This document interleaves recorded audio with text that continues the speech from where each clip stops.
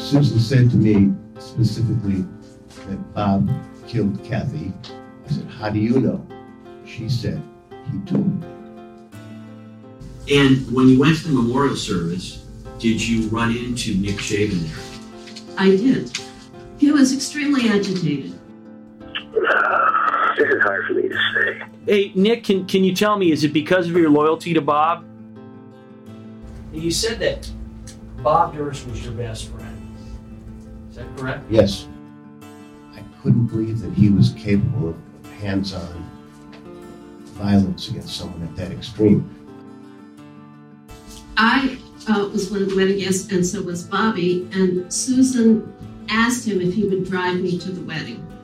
It was really awkward and stilted. He absolutely wouldn't talk to me. I thought he was terribly rude and was not interested in expending any energy at all and being polite to a person he found unimportant.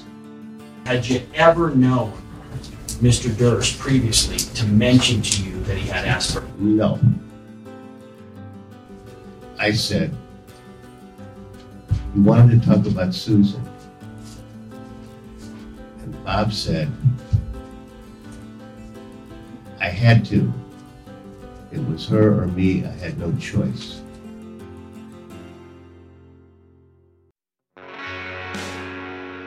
Welcome back to Season 2 of Jury Duty, The Trial of Robert Durst. I'm your host, Carrie Antholis. I'm joined by my co-host, Brittany Bookbinder. This week, the prosecution is expected to conclude their case against Robert Durst for the murder of Susan Berman.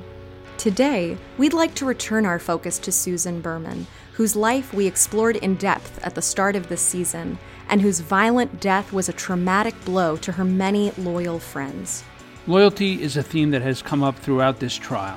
We've covered the extreme lengths that Robert Durst's friends have gone to protect him during this trial, during his 2003 trial in Galveston, and in 1982, when, according to the prosecution in this case, Durst's best friend, Susan Berman, helped Durst cover up Durst's murder of his wife, Kathy, by, among other things, placing a call as Kathy to the dean of the Albert Einstein College of Medicine. In this episode, we'll explore both the extreme intensity and the ultimate fragility of that loyalty in the worlds of Robert Durst and Susan Berman. That's coming up after the break. Since 2013, Bombas has donated over 100 million socks, underwear, and T-shirts to those facing homelessness. If we counted those on air, this ad would last over 1,157 days. But if we counted the time it takes to make a donation possible, it would take just a few clicks. Because every time you make a purchase, Bombas donates an item to someone who needs it. Go to bombas.com/ACAST and use code ACAST for 20% off your first purchase. That's bombas.com/ACAST, code ACAST.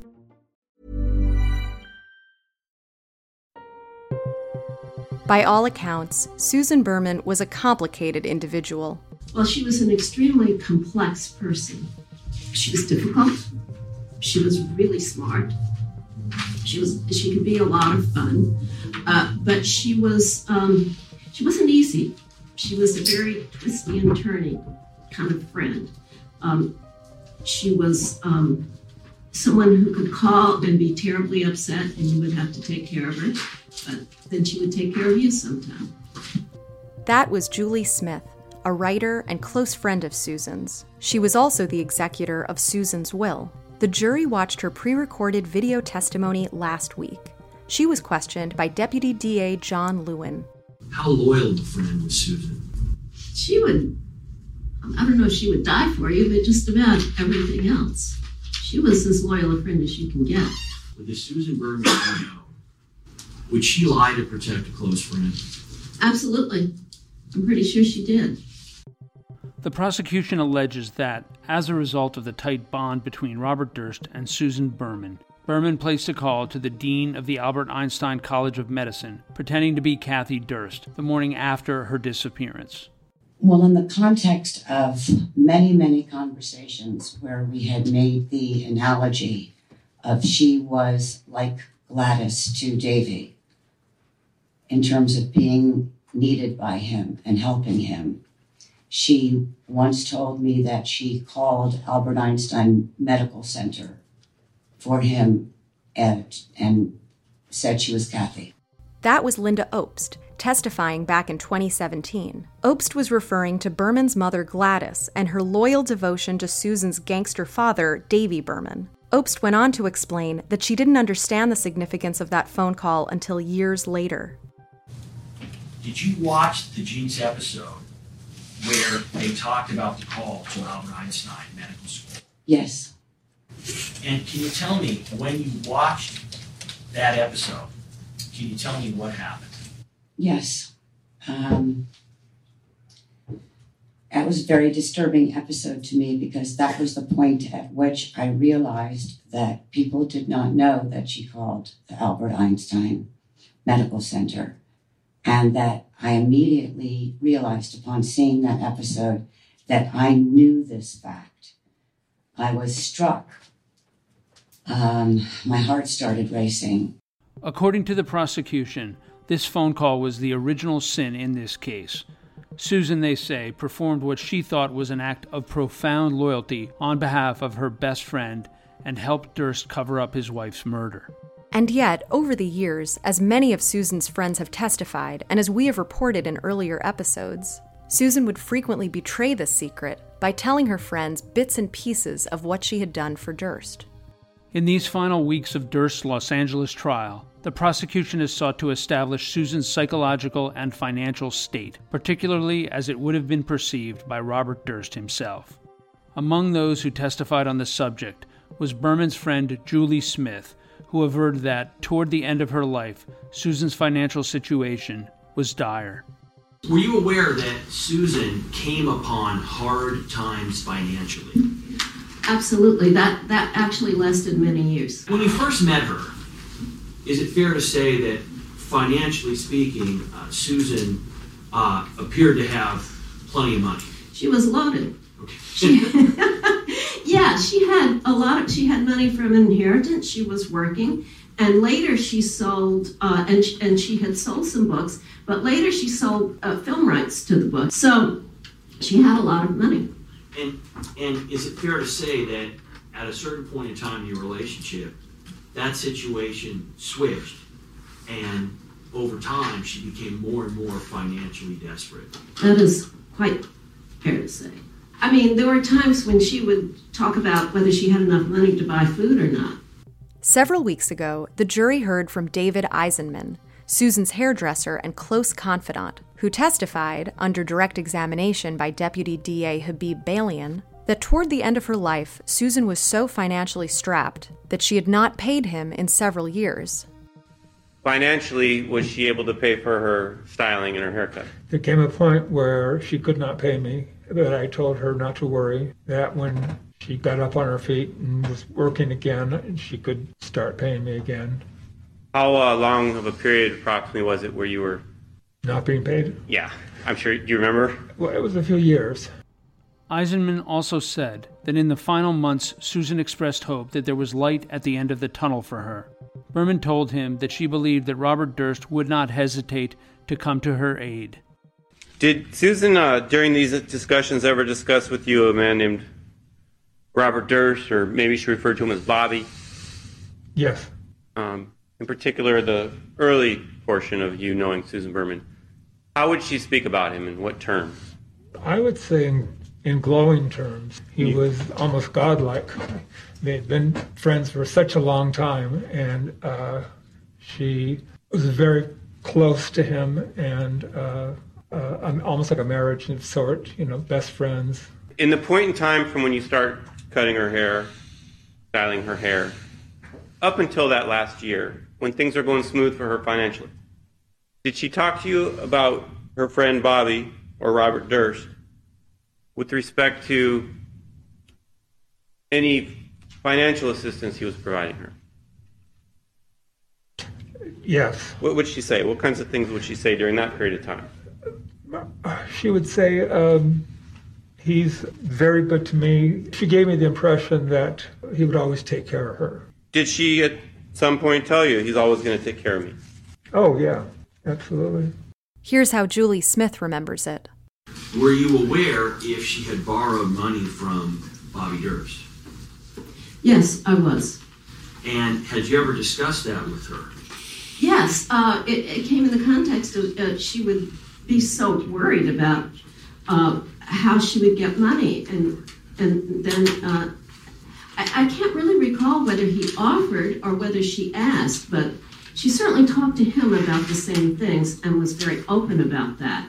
And he did lend her money on 2 occasions that I knew of. Did she tell you subsequent to that conversation that in fact Bobby Durst had given her $25,000? She did. But then, in the very last weeks before Berman's death, Eisenman noted a more desperate tone in Berman's voice about money and her friend, Bob. When's the last time you saw her? Do you remember? I was supposed to see her in like 2 days from when I found out she was murdered. Prior to that, probably 5 weeks. Do you remember having discussions with her at that last time you saw her about her financial situation? Yes. Did you notice any change in the way she spoke about Bobby and how his generosity towards her at that point in time? Was there a change in her attitude towards Bobby? Yes. She was becoming more desperate in that she couldn't get in touch with him. She was having a very bad time financially, and she was expecting a check from him, and it wasn't showing up. And she wanted to pay me, of course. I think she was embarrassed because, everybody has pride. But she became more and more distressed. You remember her telling you that the money wasn't coming fast enough from Bobby? Yeah. What was her demeanor like? Was it normal? Was it different? The laughs were gone. I mean, I could tell she was under a lot of stress, and she was very upset, and she didn't know where she was going to get her rent money, things like that. Did you say the laughs were gone? Yes. We always had a good relationship and a lot of, fun conversations. But as it got toward the end of her time, she was depressed and anxiety. Did Susan tell you in this discussion about not getting this money and this check what she was afraid was going to happen to her? She referred to herself as destitute, and she was afraid of becoming a street person. Crucially, the prosecution alleges Susan's desperation in late 2000 led her to link 2 subjects in her conversations with her friend Robert Durst: her acute need for financial assistance and the revived investigation that New York authorities were initiating into the 1982 disappearance of Durst's wife, Kathy. Simultaneously, Susan asked Bob for another loan, and she told him that the authorities wanted to speak to her about Kathy's case. Meanwhile, Durst so feared the New York investigation that he went into hiding in Galveston, Texas, where he rented an apartment as a mute woman named Dorothy Siner. While Durst probably did not know that Berman had already disclosed what she had done for him to a number of her friends, he certainly knew that Susan liked to talk, and, according to the prosecution, he immediately understood Susan's severe financial distress and her implication that she would be talking to the police as a threat. In reality, however, Berman's intentions may have been more benign than Durst understood them to be. Although Susan Berman was on the radar of investigators, they had never actually reached out to her. Last week, the jury heard from Joseph Becerra, the New York State police investigator who reopened the case of Kathy's disappearance in November of 1999. Under direct examination, Deputy DA Habib Balian asked him about any contact he had with Susan Berman. At the time that you began this investigation in 1999, had you ever heard the name Susan Berman before? Prior to the opening of the investigation? Yes. No. At some point during your investigation, did you hear her name? Yes, I did. Mostly friends of Kathy's who said that she was very close with Bob Durst and that she should be someone that we definitely interview because they were extremely close at the time of Kathy's disappearance. Did you plan on interviewing Susan Berman? I did. When were you planning on speaking to Susan Berman? Probably at some point going into the new year. There wasn't a definitive date set at that point. Had you ever reached out to Susan Berman to let her know you wanted to speak with her? No, I did not. Were you the lead investigator on the case? I was. Is there anyone else who would have potentially interviewed witnesses without talking to you? No, and I had Susan Berman's contact information and all that. Okay, you had actually obtained her contact information? Yes. And had you shared it with anybody yet? No. To this date, have you ever spoken to Susan Berman? No. You were aware of a point in time when she was murdered, right? Yes, I was. Prior to that date, had you ever spoken to any law enforcement officer in California about speaking to Susan Berman? No, I did not. And prior to her murder, had you reached out to her either directly or indirectly at all? No, I did not.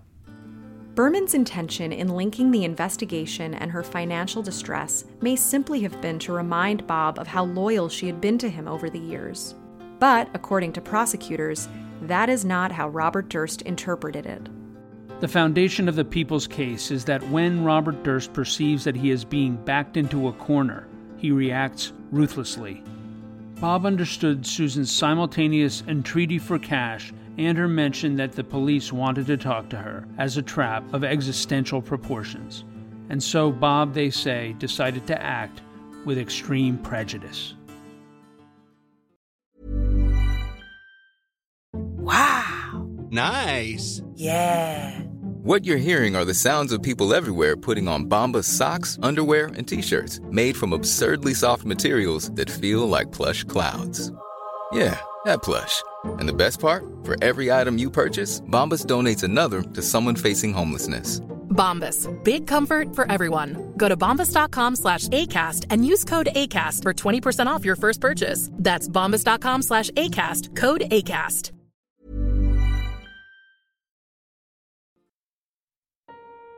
For most of their 30-plus-year friendship, Robert Durst was, by all accounts, a loyal and devoted friend to Susan Berman. But often, that devotion did not extend to Susan's friends. Here's how Julie Smith described a car ride with Durst to Susan's wedding. I was one of the wedding guests, and so was Bobby, and Susan asked him if he would drive me to the wedding, and he did. And can you describe, to the best of your memory, what was that interaction like?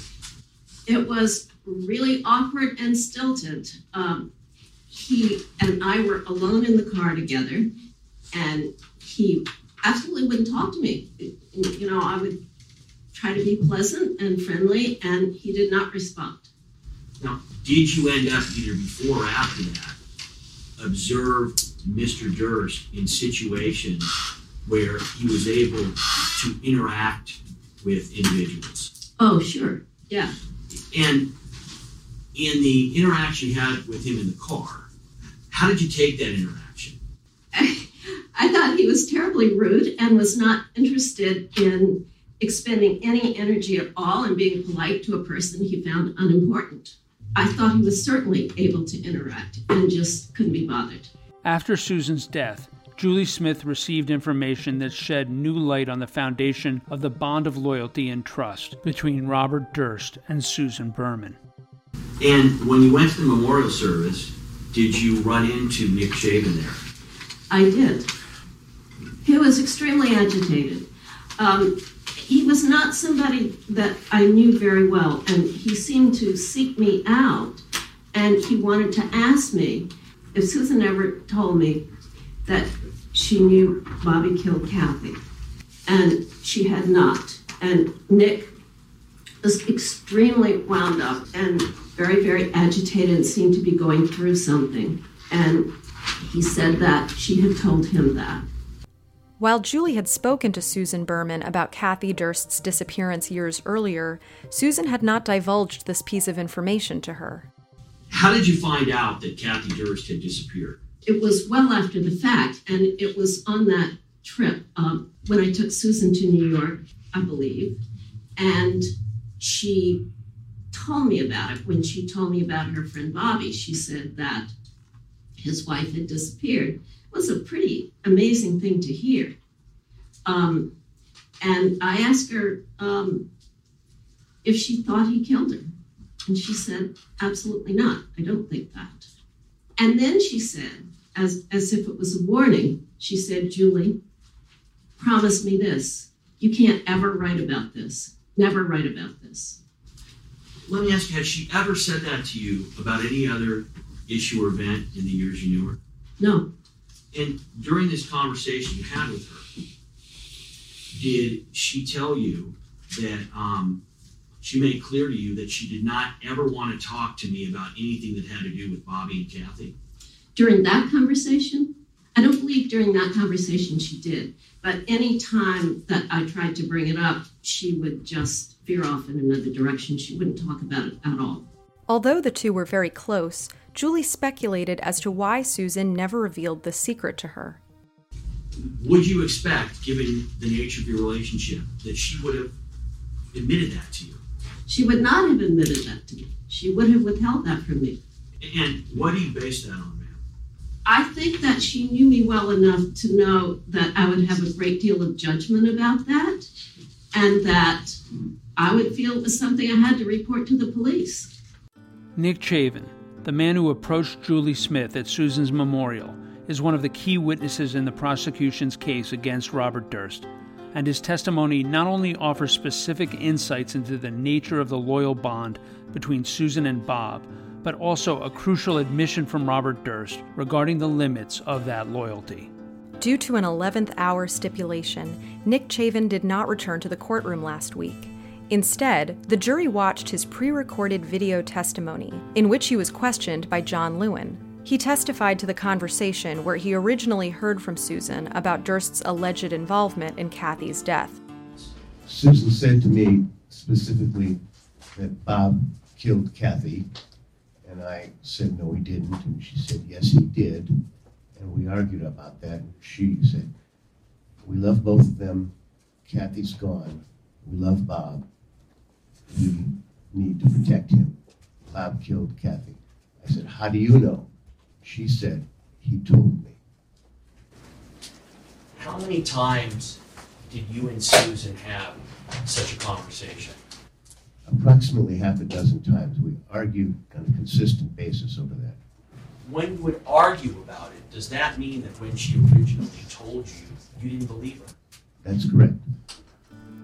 Eliciting this statement from Nick Chavin was not easy for the prosecution.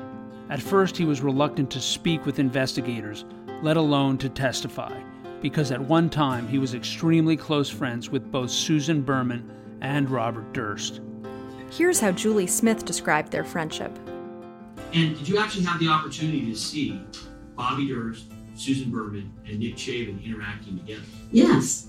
The four of us were together once, and the three of them were just having a wonderful time, laughing and joking, and obviously knew each other very well.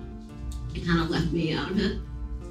But they were clearly very good friends and having a super time. Nick Chavin had a slightly different take on the trio's dynamic. You said that Bob Durst was your best friend. Is that correct? Yes. Do you believe that you were Bob's best friend? Possibly, with the exception of Susan Berman, I thought I was. Did you believe that Susan was closer to Bob than you were? Yes. In the beginning of his recorded testimony, Nick Chavin described the good times they had together, including going on double dates in the 1970s after Bob was married to Kathy. What kind of stuff would you and Mr. Durst do together? We went out socially. We had what we called boys' night out, and we'd go out and go to nightclubs and bars. And was the pursuit of female companionship part of what you and Mr. Durst would do? Yes, to an extent, yes. And by this point, are you separated, divorced? What's your status? We didn't get, my status was married but separated. And what was Mr. Durst's status? Married, I believe, yeah. Did Mr. Durst ever explain to you, or did you ever ask anything about how his marriage to Kathy affected his pursuit of women at bars? There were times when we would double date, where Bob would go out with Kathy and I'd go out with a female friend of mine, just, there were several. And there were times when we would each go out with different women and he wasn't with Kathy. So we double dated sometimes with two women that were new to us, or relatively new, and sometimes where I had a girlfriend, sort of temporary girlfriend, and Bob went out with his wife. Did you ever have a discussion with him about why he was out dating other women when he was married? Yes, but not that directly. Bob described his marriage as open meaning dating other women. His closeness with Durst would certainly account for his unwillingness to accept the possibility that Robert Durst was involved in his wife's disappearance. After the deaths of Morris Black and Susan Berman, however, Nick Chavin was forced to reevaluate this friendship. Mr. Chavin, can you please describe your level of shock when you learned that Robert Durst had dismembered Morris Black's body with his hands and tools? Extreme shock. Disbelief. If someone were to have told you that that had happened without an admission by Mr. Durst that he had done it, would you ever have believed that the Robert Durst you knew could have done such a thing? Of course not.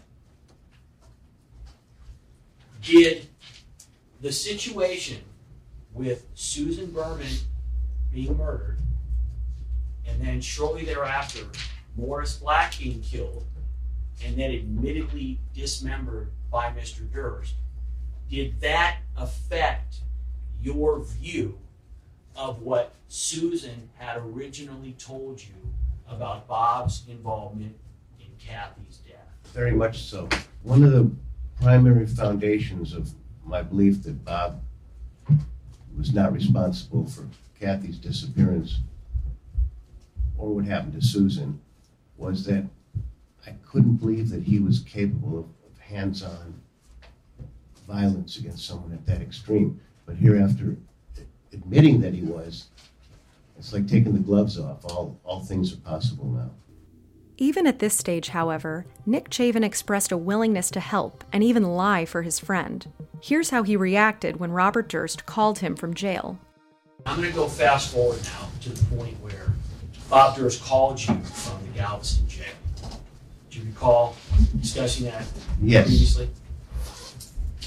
That's the first time you indicated you had spoken to him, by your memory, in a number of years. Is that right? Correct.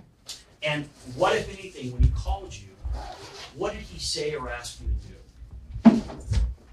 He asked me to take the call from a psychiatrist that had been, I guess, I don't know what the word is, that he'd been examined by. And he was coaching me as to what he would like me to talk about and discuss. We were both aware of the fact that the call was being listened to by the authorities. So his language was, and because we knew each other well, that he could do this, he said, "You remember how I had that Asperger's difficulty when I was younger?" And I said, "Yes." No, to the best of my knowledge, I knew of no such thing, but I was saying yes because we were being listened to. So you believed on this phone call, when Mr. was calling from jail, you believed when you took the call that it was being monitored? Yes, he had told me it was. He then went through a series of psychological disorders, emphasizing that I already knew about these and would I explain them in more detail to the psychiatrist. Now, all of these were news to me, and I was more than willing to do that. Let me stop you. Had you ever known Mr. Durst previously to mention to you that he had Asperger's? No. After hearing evidence from many of Robert Durst's close friends, including Emily Altman, Stuart Altman, Gene Clark, Susan Giordano, and Doug Oliver, the jury may have begun to wonder if there is simply nothing that would change the minds of those in Robert Durst's orbit of loyalty. However, Nick Chavin, it turns out, is different. Over the course of this 6-hour video of Chavin's testimony, the prosecution played recordings of a number of phone calls that they had had with Nick Chavin prior to his 2017 video testimony. Over the course of these phone calls, the jury could practically hear Chavin's loyalty to his friend Bob slipping away. Okay, so tell me, so what is your memory about what Susan said about Bob having killed Kathy? This is hard for me to say. Can I think about it if I want to talk about that? Hey, Nick, can you tell me, is it because of your loyalty to Bob? I mean, it's understandable. You can be honest about it. We're just trying to figure out what... I mean, is it because you guys are still friends, or... I love Susan because she's a dear, dear friend. And same with Bob. So this thing with your best friend killing your other best friend. Ultimately, say the prosecutors, Chavin's loyalty to Susan and to the truth won out. After 3 months and dozens of witnesses, the jury finally heard testimony that, in fact, not only was there a limit to Robert Durst's loyalty to his friends, that limit was ultimately ruthless and lethal. Toward the end of Nick Chavin's testimony, he was asked about a dinner he had with Durst in 2014. At a certain point in time, sometime in late 2014, did you have a dinner with Robert Durst? Yes.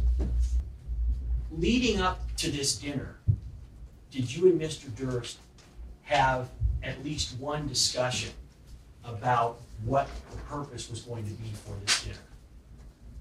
Yes. Bob said, first he changed the place of where we would eat, and then he said he wanted to have dinner with me. He wanted to talk to me about Kathy and Susan. Did he explain to you what that was about? No. Based on your relations with them and what you knew, what did you believe at that time his comment meant? I believed that the only thing it could be about would be the unanswered questions about whether he was responsible for the disappearance and death of Susan Berman. By this point in time, were you starting to suspect that Mr. Durst was involved with not only his wife's disappearance, which you testified to previously, but for Susan's death as well? Yes. When you went to dinner that night, did the subject of Kathy and Susan come up? At the dinner itself, per se, no. And were you waiting for that subject to come up? Yes. Well, at least once I was, and then I forgot. I want you to describe what happened at the end of that dinner. The dinner concluded, and it was then that as we got up to leave, I realized that we hadn't discussed the two things that he had mentioned, Kathy and Susan. I felt kind of weird that I didn't bring it up. We walked out the door. This is hard. We walked out the door, and on the sidewalk, I said, "You wanted to talk about Susan." And Bob said, "I had to. It was her or me. I had no choice." And then he turned to walk away, and I said, "You wanted to talk about Kathy?" And he just kept walking away. Nothing more was said.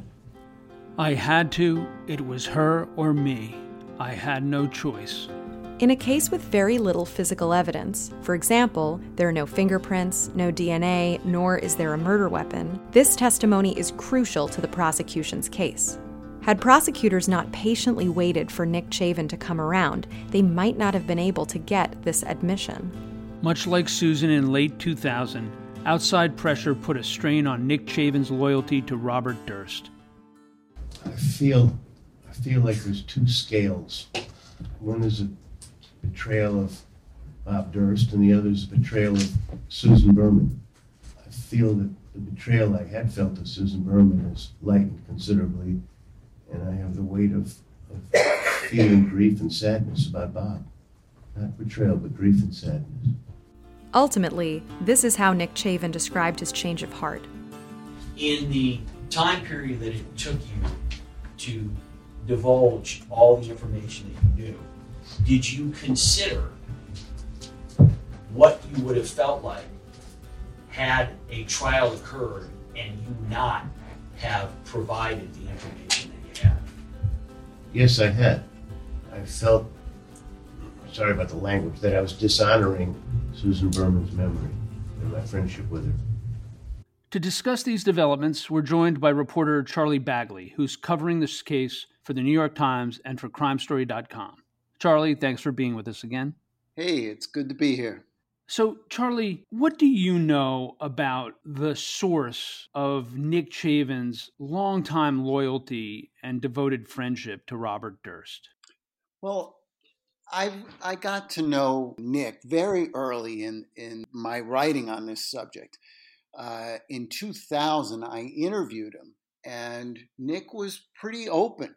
And I've, over the last 20 years, seen the evolution of his thinking. In the very beginning, Nick told me, well, you got to talk to Susie. Susie told me Bob did it. And my jaw dropped. But in the next breath, he says, but Susie was a liar. I didn't believe her. And he would emphasize how much Bob was not capable of violence. At one time, he told me that Bob didn't know which end of the gun a bullet came out of. As it turns out, he was wrong on that count. We've heard from a number of Robert Durst's close friends now, and so many of them have gotten up on the stand and they didn't give an inch. I'm thinking specifically of when John Lewin asked Emily Altman if having dismembered a man would take him out of consideration to be her child's godfather. It seemed like for so many of these people, they've taken the stand and nothing would sway their loyalty to Robert Durst. And now all of a sudden, Nick Chavin is the only one we've seen who's really different. I was wondering if you could talk about why you think that is. Sure. I think it was different for him than for Doug Oliver because he considered Susan Berman one of his closest friends, and he considered Bob one of his closest friends. So he was tortured by his loyalty to these two different people. And ultimately, as he said in court, he just could not dishonor Susan's memory by keeping his mouth shut. Brittany, tell me your impressions of Julie Smith's testimony. I thought she spoke so eloquently about Susan, and even though a number of people have described her as a very multifaceted person, we got this really textured impression of what she would have been like. But I think the thing that really stuck out to me the most was that you're driving in a car with somebody that you later find out is allegedly a murderer of 3 people, and your chief concern was, were you pleasant? Did you try your best to make conversation? I thought that sounded pretty relatable to me. Charlie, there was a hearing last week with a so-called medical expert who testified on behalf of the defense team's motion that Robert Durst is of diminished capacity and is unable to properly participate in his representation in this trial. We did a special bonus episode at the end of last week on that hearing, and today the judge gave his decision on that motion. We're going to play for our listeners a little piece of Judge Wyndham announcing that decision. In the legal context, we use a different paradigm from what a doctor in a purely medical context would describe as ideal treatment for a chronically ill individual. Dr. Klein not only advises that Mr. Durst should not testify, but he should not be on trial. And he should not even be in jail. Dr. Klein has not observed Mr. Durst in the courtroom. Mr. Durst is hardly somnolent. His attention drifts only occasionally during the more tedious parts of the proceedings when anyone could be excused for a lack of focus. Indeed, Mr. Durst is a quite active participant. He dresses for court, he listens, he writes notes, he talks to his lawyers, he waves to the friendly witnesses and acquaintances in the audience. He has endured 11 weeks of trial, but remains mentally present. Though occasionally he has been incontinent, the doctor embellishes by describing a situation he has not even observed, as if Mr. Durst every day were sitting in a pool of urine and feces. That's just false, and stating this falsehood reveals the witness's bias. Dr. Klein's reports are not objective, but works of advocacy. He even invokes the Holocaust as if this prosecution were a war crime. The histrionics are contradicted by the medical records, which in fact support his treating physician's determination that Mr. Durst is fit to come to court. While Dr. Klein suggested with a delay Mr. Durst's overall health will improve, he never testified that Mr. Durst would regain the supposed loss of cognition. Thus, there's no basis for delay.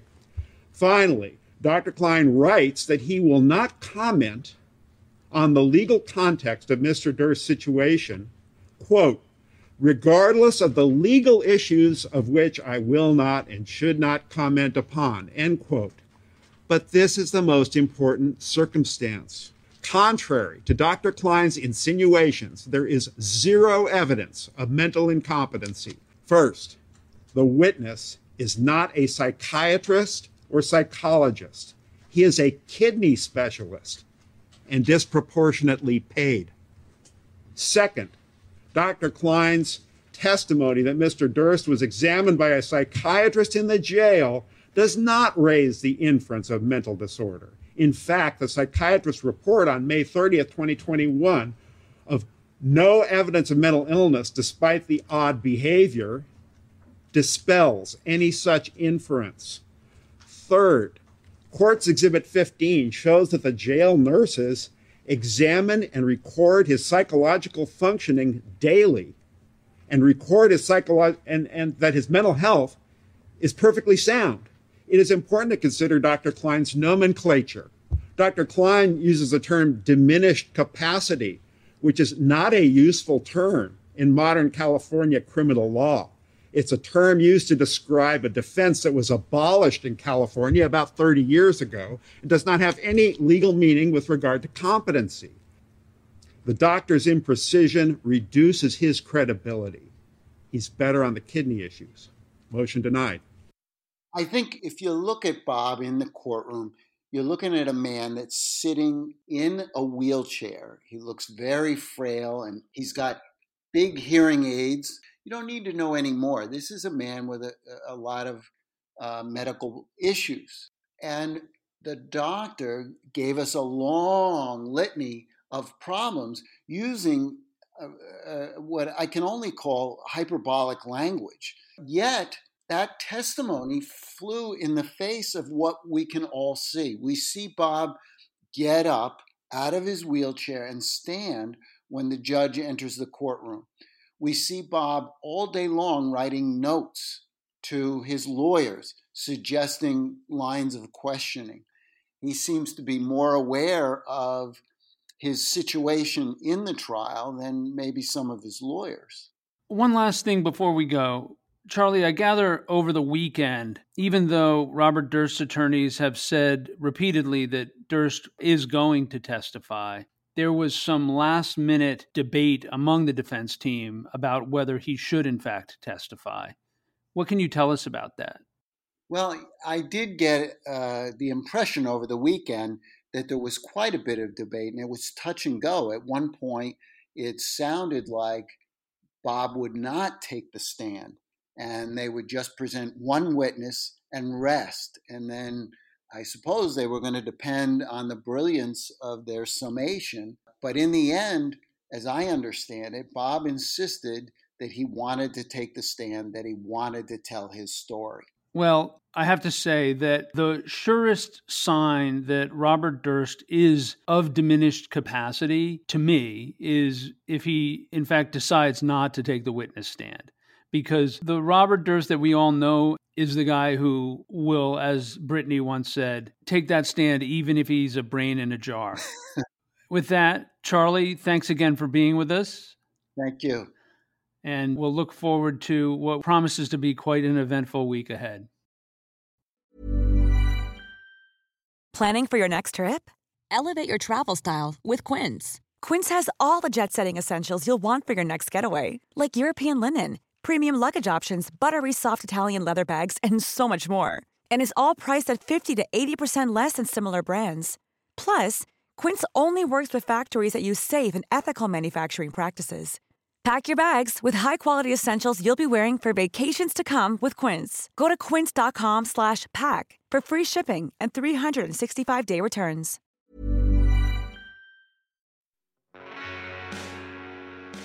Please remember that you can receive alerts and news breaks on developments in Robert Durst's murder trial, as well as new episodes of Season 2 of Jury Duty, The Trial of Robert Durst, by subscribing now on Apple, Spotify, or wherever you get your podcasts. Again, if you want to refresh your memory on where the prosecution and defense are heading with their arguments in the trial, go back and re-listen to episodes from Season 1. And head over to crimestory.com for in-depth coverage of the Durst story. Jury Duty, The Trial of Robert Durst, is created and produced by Carrie Antholis. This episode was written and edited by yours truly, Brittany Bookbinder. It was co-produced by Alexis Notarbartolo and Brittany Bookbinder. Music was provided by Strike Audio. Thanks for joining us, and we hope you'll come back for the next episode of Jury Duty, The Trial of Robert Durst.